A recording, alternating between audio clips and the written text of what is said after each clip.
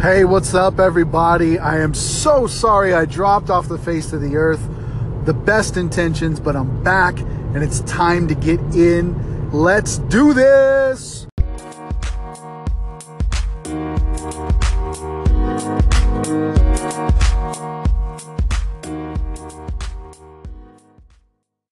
So it's been a crazy past 2 months.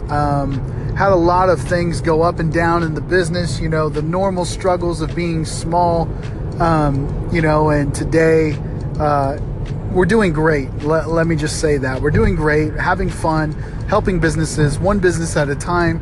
Digital consulting is bigger than ever. People are asking me left and right via Instagram direct message, Facebook message, text message, websites, asking me to, consult on their business, on their church project, on their anything that they have, and what's the best strategy? What do I do here?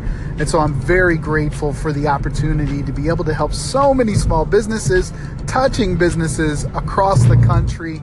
I'm just very grateful for that at this point in my career, and it's exciting. I gotta tell you, never thought I'd be able to do this.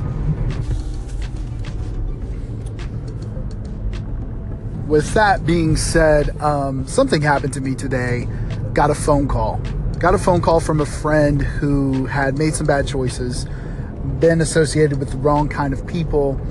He landed himself getting caught. He's in jail. Hard to see him there. As a friend, knowing him all my childhood, knowing him all his life. He is younger than me, but still, hearing him on the other side of four walls where he's confined, it's rough. And, he's there by choices that he's made. But I'm thankful for the fact that he got his life turned around. He's heavily into the Word of God right now, reading scripture every day, doing Bible studies, basically trying to get his head right for when he comes out. It puts in perspective for me the opportunity. December was hard and November was really hard for our business. We lost clients, we lost revenue, and that's part of the game. That's part of business. That's part of being an entrepreneur.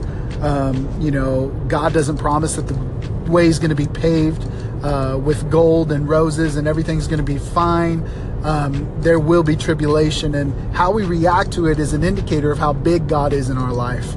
And so I am thankful right now, just having the opportunity to reflect after our conversation, just really messed up inside of just so much gratefulness oozing out of my pores, I guess, that my life got turned around in such a way, and God has kept me, my mindset, really, I love the scripture. It says you have to have the mind of Christ. I really believe that.